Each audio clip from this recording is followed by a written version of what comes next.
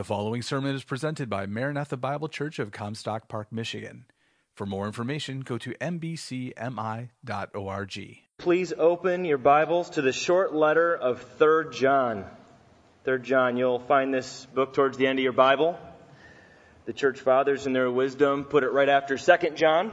So look for 2 John, Jude, right in the center of there. Well, today we have the responsibility of understanding the shortest book in the New Testament.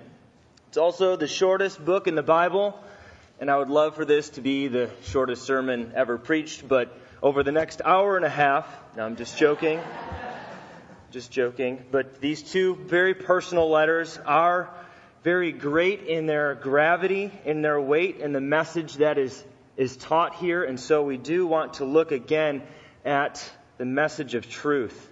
John writes to each of these individuals, this family in 2 John, the elect lady and her children, and then Gaius in 3 John, and commends them for walking in the truth.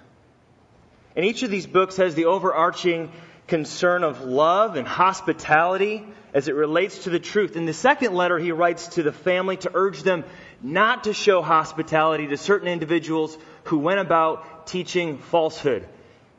Their intention was to teach lies that would subject the truth of Christ and undermine it. In this letter, in 3 John, he writes to Gaius to urge him to continue to offer hospitality to the teachers of the truth. Hospitality you should show. Hospitality was absolutely necessary to the early church. We know that it was expected to show hospitality to teachers of the truth. Jesus sent his disciples in Matthew 10, and they were to expect to be shown hospitality. There were no church buildings yet in the first century. They met in homes for teaching, for worship, for prayer, for evangelism, for discipleship, for the breaking of bread as we just did.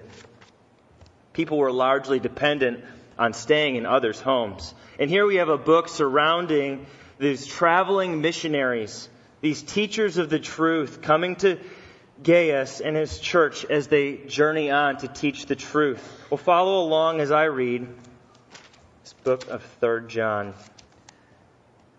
The elder to the beloved Gaius, whom I love in truth.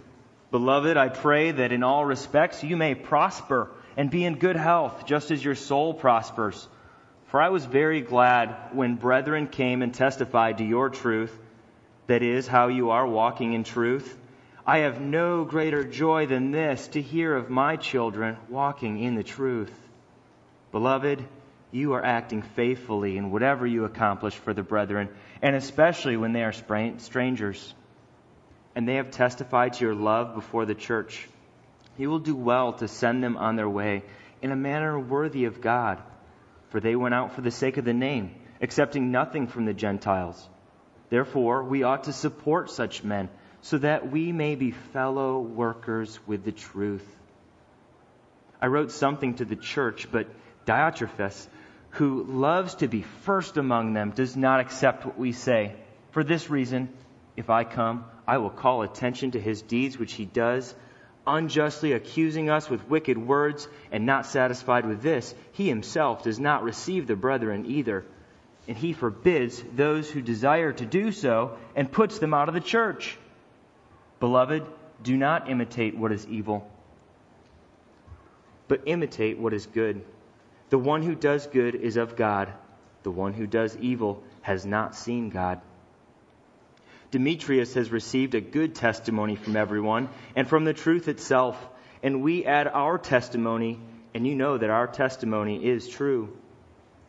I had many things to write you, and I'm not willing to write them to you with pen and ink, but I hope to see you shortly, and we will speak face to face. Peace be to you. The friends greet you. Greet the friends by name.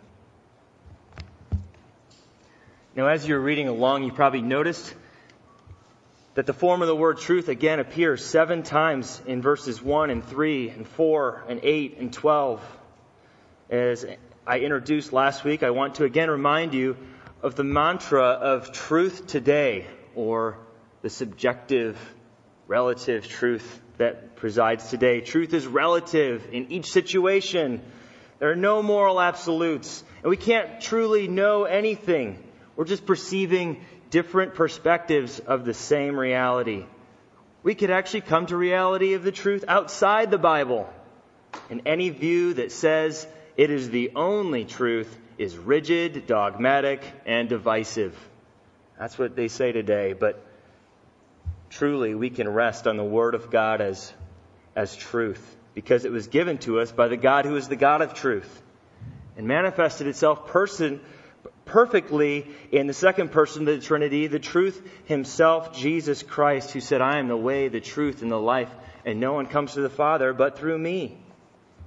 And yet, even for many of us who have been taught the truth and know the truth and believe the truth and guard and support the truth, there can be great fear, some difficulty in promoting the truth in our own lives. But the Apostle John wrote these books to people who lived the truth out loud in their life. They loved the truth. The truth was in them, and it produced action. And John tells the lady in 2 John that they obeyed the truth, and it produced a heart of love. And here he tells Gaius that he lovingly served the truth in everything that he did. You see, it's the truth of God, the authoritative Word of God, that directs the foundation and affection of our love. Well, last week we saw in 2 John that walking in the truth demands practicing the truth and protecting the truth. And this week we'll see that 3 John demands that we promote the truth through hospitality. So first, let's look at this third letter revolving around John's approval and encouragement to Gaius to promote the truth. And we see 3 examples of men. That's the easiest way to break down this book. There's 3 men with 3 different natures. But I want to offer you this morning 5 ways from 3 John that you must promote the truth.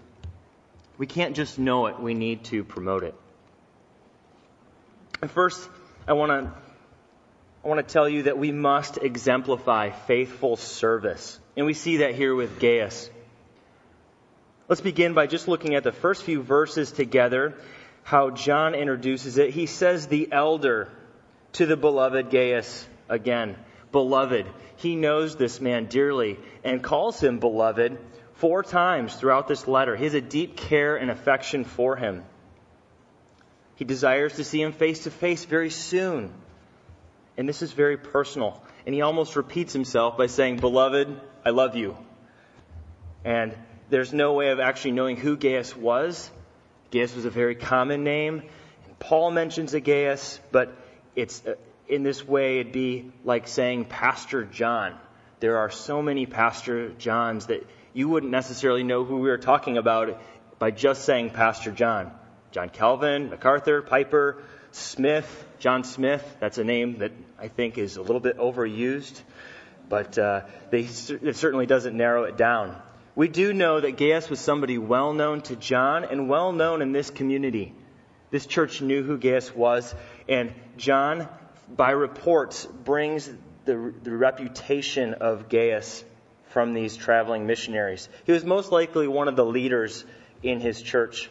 And John tells him that he loves him in the truth, just as he told the elect lady in 2 John.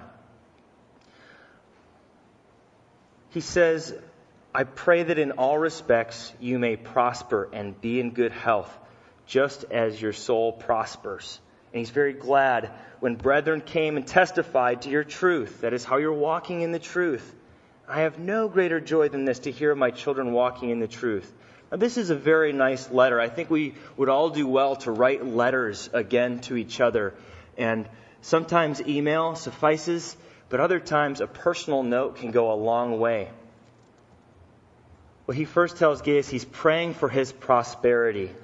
And Paul does this also. He prays for the wellness of others, but there's plenty of false teaching on what prosperity means.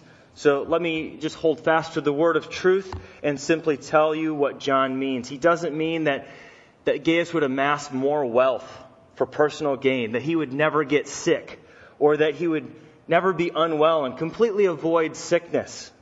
But he is saying, I'm asking God that your physical life would be as good as your spiritual life is. Or to the extent that you're spiritually healthy, I desire that you would flourish physically and materially in the same way. It's a kind thought and one that's so natural to our conversations. We say, "Hi, how are you? I'm doing well. I hope you're doing well." So this is a blessing. He prays that he would have the resources, certainly that he needs to keep showing the hospitality he has been, but also reflective of his spiritual health. But prosperity can also certainly become a curse. It could become a curse to be physically and material well, but if we're not spiritually well, we're truly bankrupt. Practically, we are better able to serve, aren't we, if we don't have the burden of physical hindrances, sicknesses weighing us down. Well, he says here in verses 3 and 4 just how glad he is to hear about his spiritual health. He's faithfully walking in the truth, much like the lady and her family in 2 John. And don't overlook the item that other brethren came to tell him about this exemplarily faithful walk. Other brethren came. Just a few practical points here that I want to encourage you to practice the truth in your life in such a way that it's noticeable to others, that it's even contagious. And secondly, proactively praise the faithful walk of others, not so that they could boast about it, but certainly so that they could be an example to the entire church. As Gaius is an example for us now of a faithful walk. Well, John expands his joy and says that there's nothing greater than to see my children walk in the truth. Now, whether that's biological children John's talking about or spiritual children, like Paul does in 1 Corinthians 4, where he calls himself a father of many, that's beside the point. The point is that it's a heritage of the truth that we're passing on to the next generation. We pass the baton. Faithfully entrust to other men, it says in 2 Timothy 2. Well, the point is that what we pass on far outweighs any other news that we could hear of others. And to hear that our children are walking in the truth certainly is a great joy. Well, let's turn our attention now to the main part of John's message, where he commends Gaius for his exemplarily faithful service. Look at verse 5 and the first part of verse 6. He says, "Beloved, you are acting faithfully in whatever you accomplish for the brethren, and especially when they're strangers. And they have testified to your love before the church." John said he's acting faithfully in whatever he accomplished for the brethren. Acted. He was acting on the truth that was in him. The truth was in him, and he was walking faithfully, and so he was practicing the truth. Last week we said practicing the truth means we need to first learn the truth. We need to know what the truth is. We need to be like-minded and unified in the truth together. We need to live in the truth, and we need to love in the truth. And while the testimony was of the truth in him, here his testimony was the love that was in him. We know that truth does produce action in our life. We don't know what to do until we know what to do. We could say that the truth that resides in us shapes our thoughts, but love moves our feet. Truth and love must both be evident in our life. Now listen, our practice must match our profession of faith. Or another way, our conduct has to match the creed we live by. Our life in motion must match the mastery we have of the truth. Well, John says he didn't just serve faithfully to brothers he knew. He even extended his love to strangers. Ministers of the truth that came to him that he did not know of. But he was discerning enough to notice that the truth was in him. Look at verse 5. It says, these very brothers, and some of them strangers, they went to John with a report of the love of Gaius was showing. And they came to John and the church there and said, "We must tell you of Gaius and his love and affection for us. You must know that in every way he was effective in his efforts to support us in our ministry, to help us along the way. His love was very active. And that's what the word accomplishment means here. It had the idea of a trade, practicing a trade, or performing a task, and not just performing it, but with the goal of completing it. Gaius made every effort to completely serve them. Now, it wouldn't be an accomplishment if you only swept half of your garage, or changed half of your oil, or drove your brother halfway to the airport. It wouldn't be an accomplishment. It certainly wouldn't be an accomplishment if the Tigers were in the lead going into the 9th inning and blew it. It wouldn't be an accomplishment to show hospitality to these traveling preachers of the truth, but fail in some way to offer them food, or not offer a pillow for their bed, or love them in every way they could possibly think of. But he was faithful. He was faithful to serve them in every way. Are you faithful in your service? Are you like the slaves who were entrusted with talents from the master in Matthew 25, who when he returned said, "Well done, thy good and faithful servant. You were faithful with a few things, and I will put you in charge of many things." Well, like Gaius, we not only need to exemplify faithful service, secondly, we must excel in purposeful sending. John says in the end of 6 and 7, "You'll do well to send them on their way in a manner worthy of God, for they went out for the sake of the name, accepting nothing from the Gentiles." You will do well to send them. Much like we see in Acts 13 and 14, John gives us a model here of what sending missionaries looks like. With Paul, John, and the church, they proclaimed the truth of the gospel to the believers there in their church. They equipped disciples. They trained up leaders. They identified key leaders, these brothers who Gaius helped, that would go out and proclaim the truth to unreached areas. They sent these leaders with the purpose of going out in the name, for the sake of the name. He sent leaders who would teach the truth. He sent leaders who would strengthen the church. He sent leaders who would train up other leaders to multiply those churches there. And then these leaders came back and gave a report. It's just like how Paul diagrams it. John says, support them. Send these men. Well, Gaius, your testimony of love towards such men, it's so evident. Do what you can to keep supporting them. Send them on their way. It says, send them in a manner worthy of God.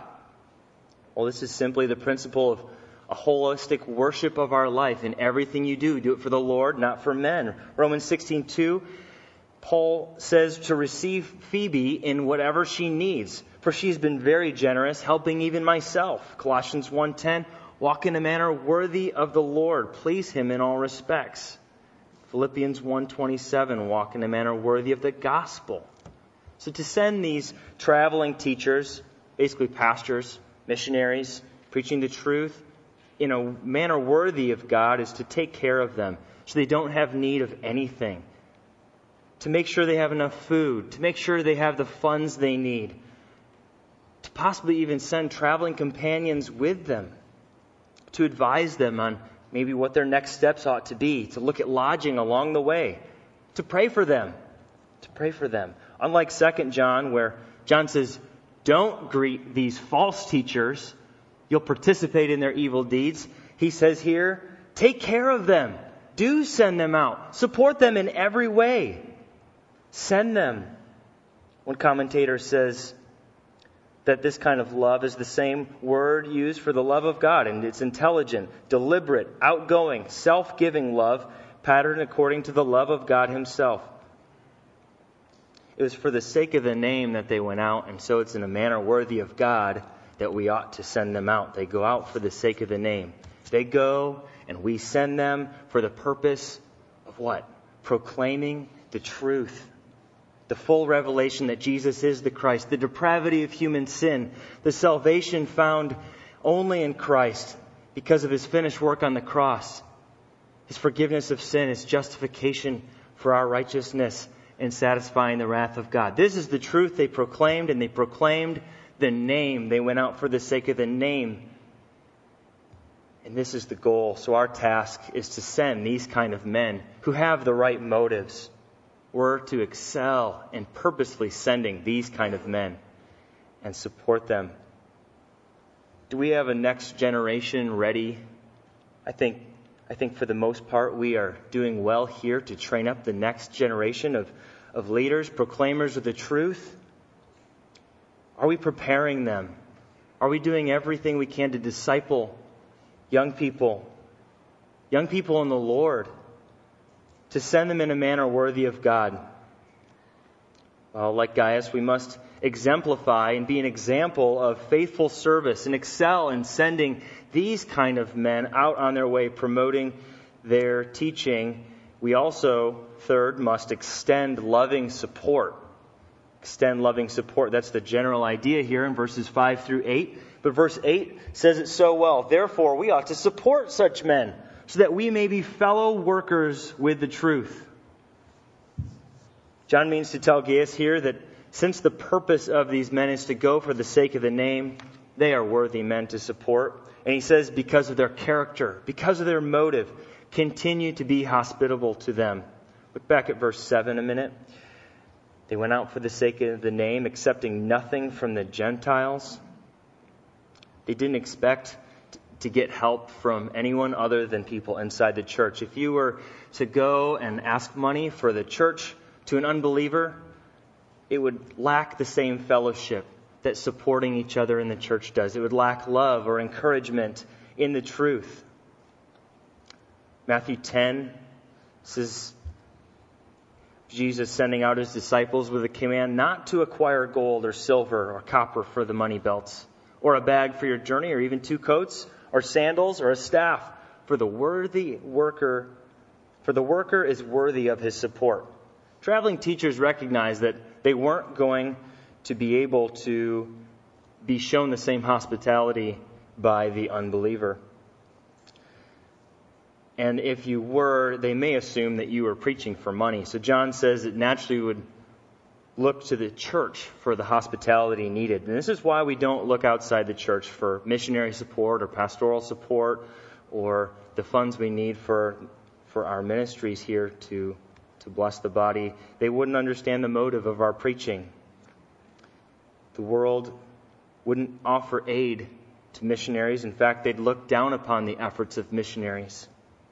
But we must extend loving support for the sake of the name. In supporting missionaries and preachers of the word, we're told to participate in their work. In 2 John, we're told that we participate in evil deeds if we support the work of false teachers. In the same way, we are full participants in the gospel, in the proclamation of truth, when we support those who teach the truth. This isn't a personal business trip for these men. This isn't a vacation. This isn't a weekend retreat where they're off to better themselves. No, they are co-laborers in the gospel. They are preaching the truth and to love in the truth. And John is saying here, your hospitality is an extension of their ministry. Extend yourself for the work of the gospel. Support them. Be participants. Let me say it this way. We need to involve ourselves any way we can in participating in the fellow workers in the truth. You ought to be investing yourself generously toward the partnership in the gospel for the sake of the name. Immersing yourself fully in the cooperative mission of the church. The mission of the church is to go and make disciples, baptizing them in the name of the Father and the Son and the Holy Spirit, and teaching them all that I have commanded. Teaching them to observe all that I commanded. And with His very presence that we go and do this. There is a message to be taught, and that's the message of the truth of Christ. Well, we extend this loving support to faithful workers of the truth. And how can we do this? Well, let me just ask you what you do with your money. That's a great way to support those who teach the truth. What do you do with your time? How do you use your time? Your home. What does your home look like? The space in it.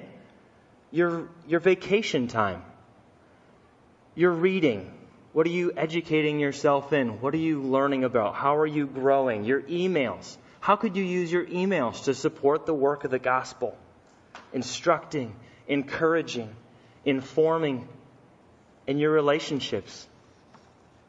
Well, let me give you a few direct ways we could be supportive of missionaries overseas in this way. We can financially support our missionaries. We can pray for our missionaries. We can send short-term teams to evangelize and do special skill-based projects like we're about to do in Quebec in a week. We can seek out future missionaries to go and help them and train them well and offer holistic and practical needs that they have. We can spiritually care for them and encourage them. We can interact with the missionaries directly and get to know them and know their ministry, know what they're struggling with, know how they're spreading the gospel.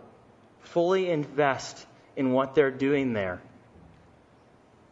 Increase your involvement in prayer. As you pray for those who go out for the sake of the name, you will care more about the truth in your own heart. So this is Gaius, a man who gently and lovingly served these traveling missionaries. And we see how he walked in the truth. It was displayed in his hospitality.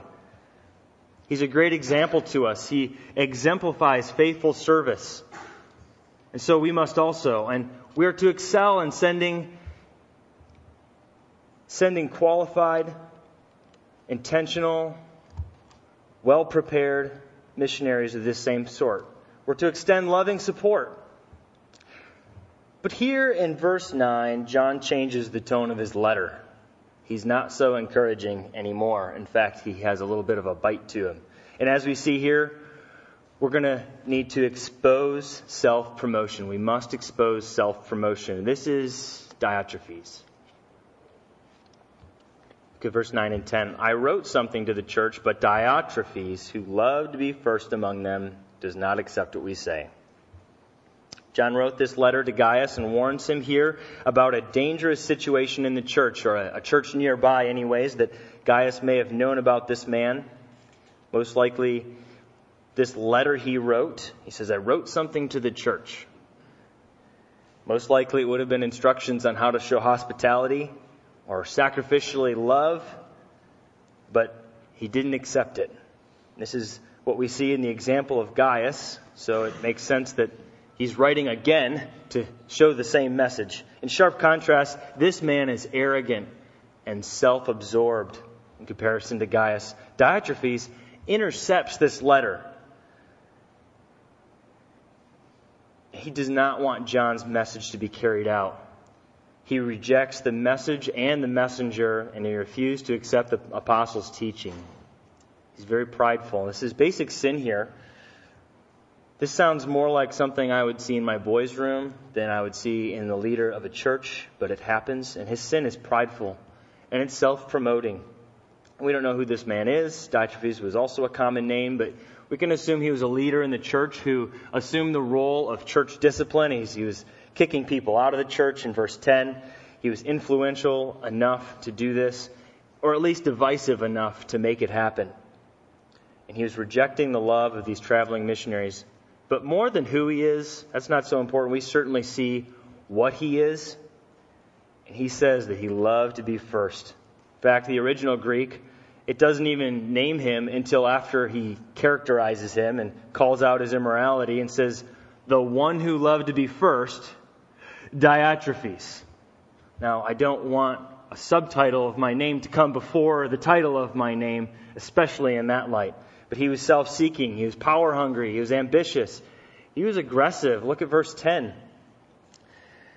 I will call attention to his deeds and what he does, unjustly accusing us with wicked words.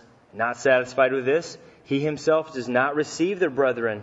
He forbids those who desire to receive the brethren and puts them out of the church. He rules over others without input. And in the early 30s, there was a theologian who wrote an article for his denomination. This is the 1930s, but it holds true today. When the editor got back to him about this article he wrote concerning the spirit of Diotrephes, he said, 25 deacons have stopped the paper to show their resentment against being personally attacked by this paper. A bit defensive, definitely. But they were assuming it was about them. And the spirit of Diotrephes lives on today. It's like a toxic cancer to the truth, a cancer against love, and we must expose this kind of self-promotion. The spirit of Diotrephes is one that builds yourself up. And that's what happens when you reject the truth, is you look to yourself for the truth, and you indeed worship yourself by not worshiping God, the author of truth. Luke 12:15, Jesus warns them, "Beware, be on your guard against every form of greed. For not even one who has an abundance does his life consist of his possessions." Be aware of greed. And if you really want to know what happens in the heart of this kind of man, we can look to Romans 1. People who suppress the truth, exchange the truth of God for a lie. You can see many of Diotrephes' characteristics here. They're filled with unrighteousness, wickedness, greed, evil, full of envy, murder, strife, deceit, malice, gossips, slanderers. They're haters of God, insolent, arrogant, boastful, inventors of evil, disobedient to parents, without understanding, untrustworthy, unloving, unmerciful. And although they know the ordinance of God, those who practice such things are worthy of death. They not only do the same, but also give hearty approval to those who practice them. Many of the characteristics we see in Diotrephes, and we pray that this does not happen to any of us. We need to look out. We need to expose this kind of heart of greed, envy, pride. Look again at 9 and 10. He's preeminent. He accuses the authority John has as an apostle. He speaks wicked words against him. He's malicious in his efforts to refuse hospitality. He even forbids others to show hospitality. And he kicks people out of the church if they show hospitality. This is not the kind of church you want to go to. Like John says in his first letters, this kind of guy is not really among us. He's among us, but he's not of us. We need to be discerning about the truth. We need to even be like the priests of Israel, who would examine physical sickness, and they were very meticulous to isolate the person until he was restored to full health. And that's the kind of love we want to have with someone like Diotrephes, if they're willing to receive it. But most of the time, they are not teachable. In the same way, we need to examine ourselves. Examine ourselves before we commune together, so that if there's a wrong between us, we reconcile each other. Paul's even willing to say, examine me as an apostle. He trusts that the Lord has examined him. The Bereans, this is a great example. They measured everything by Scripture to see if it was true. Well, this is the correct attitude we need to have of humility. Just before Matt's Scripture reading this morning from Philippians 2, we need to have the same love, united in the same spirit, doing nothing out of selfish ambition or vain conceit, considering others better than ourselves, having humility towards one another, and having Christ as the perfect example of sacrificial love. Diotrephes didn't know this. And in our text in 3 John, we need to be on the lookout for appropriately self-examining or exposing self-promotion. The world wouldn't say this. You need to look out for number 1 is what they would say. Do what's right in your own eyes. Make your decision and stand by it, whatever it is, whether it be true or not. But truth is not found within yourself. You must go to the pages of Scripture for truth. Well, what do we need to look out for? We need to look out for ourselves, for others, encouraging one another that we not become greedy or money hungry or given to power or unwilling to receive input. We need to be teachable. We need to be putting ourselves under the discipleship of others so that we can grow. Be submissive to authority. Be avoiding mistruths. Know what the snares are out there. Preventing others from becoming hospitable would be another thing to look out for. Is there an air of competition? Are we gossipers and slanderers? Do we misuse church discipline as a form of guilt over somebody for issues that aren't really sin? Are we domineering? Are we malicious against the truth? Do we twist the truth to our advantage? Well, this is the spirit of Diotrephes, and it can creep up in any one of us, and we pray that it doesn't. Look at these verses again. The greatest danger isn't that John or these missionaries would be harmed in what Diotrephes is doing. It tears apart the church. It breaks apart the unity of love we have. And it hurts the mission of the church and the message. Well, like Gaius, he exemplified faithful service, purposeful sending, and loving support. And because of people like Diotrephes, we need to expose self-promotion, that doesn't creep up in our own hearts. But finally, we must exalt sound teaching. This is the way that we can promote the truth in our church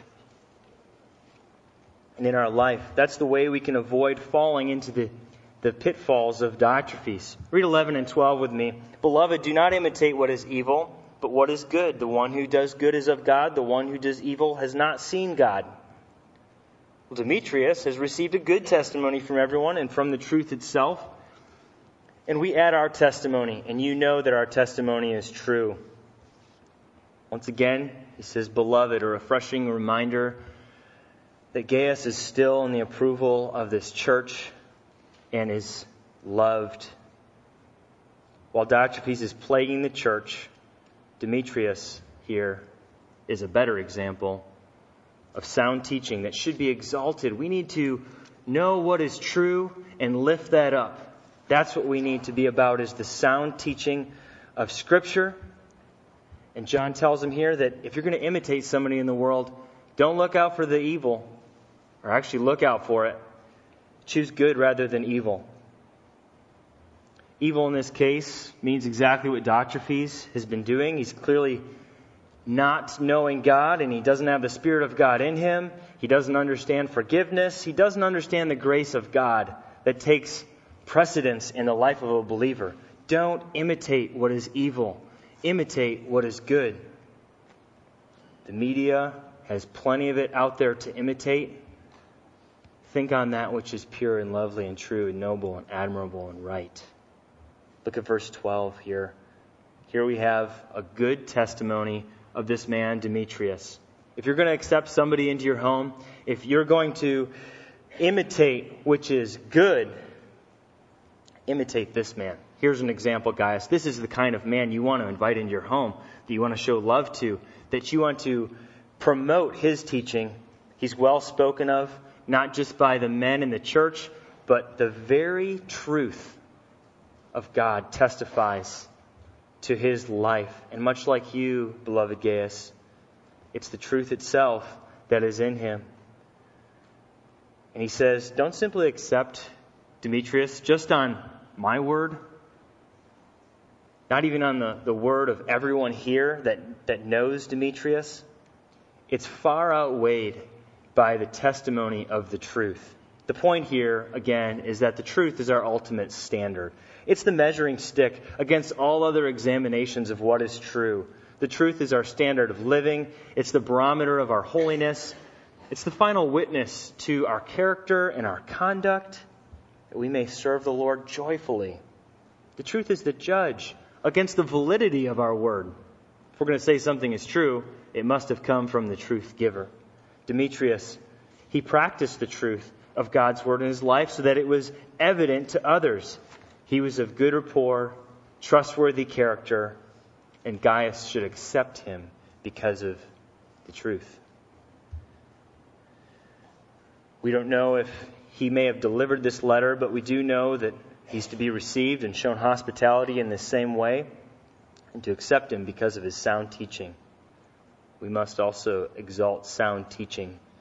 So I ask you, what do you imitate? Do you imitate that which is good? Do you imitate a man like Gaius or Demetrius?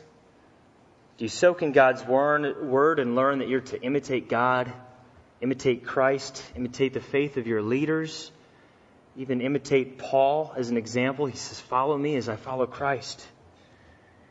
Imitate that which is good. Imitate the truth here. Choose carefully what you imitate and exalt sound teaching in your life.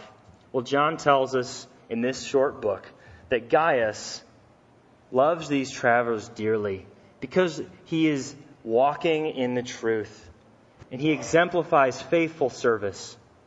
excelling in purposeful sending, and extending the loving support of these missionaries who go out for the sake of the name. And he says, expose the self-promotion of people like Diotrephes and exalt the sound teaching of people like Demetrius. Well, if you want to remember these two books, I would just tell you simply, know and love the truth, brothers. Know and love the truth. Guard and protect against the false teaching.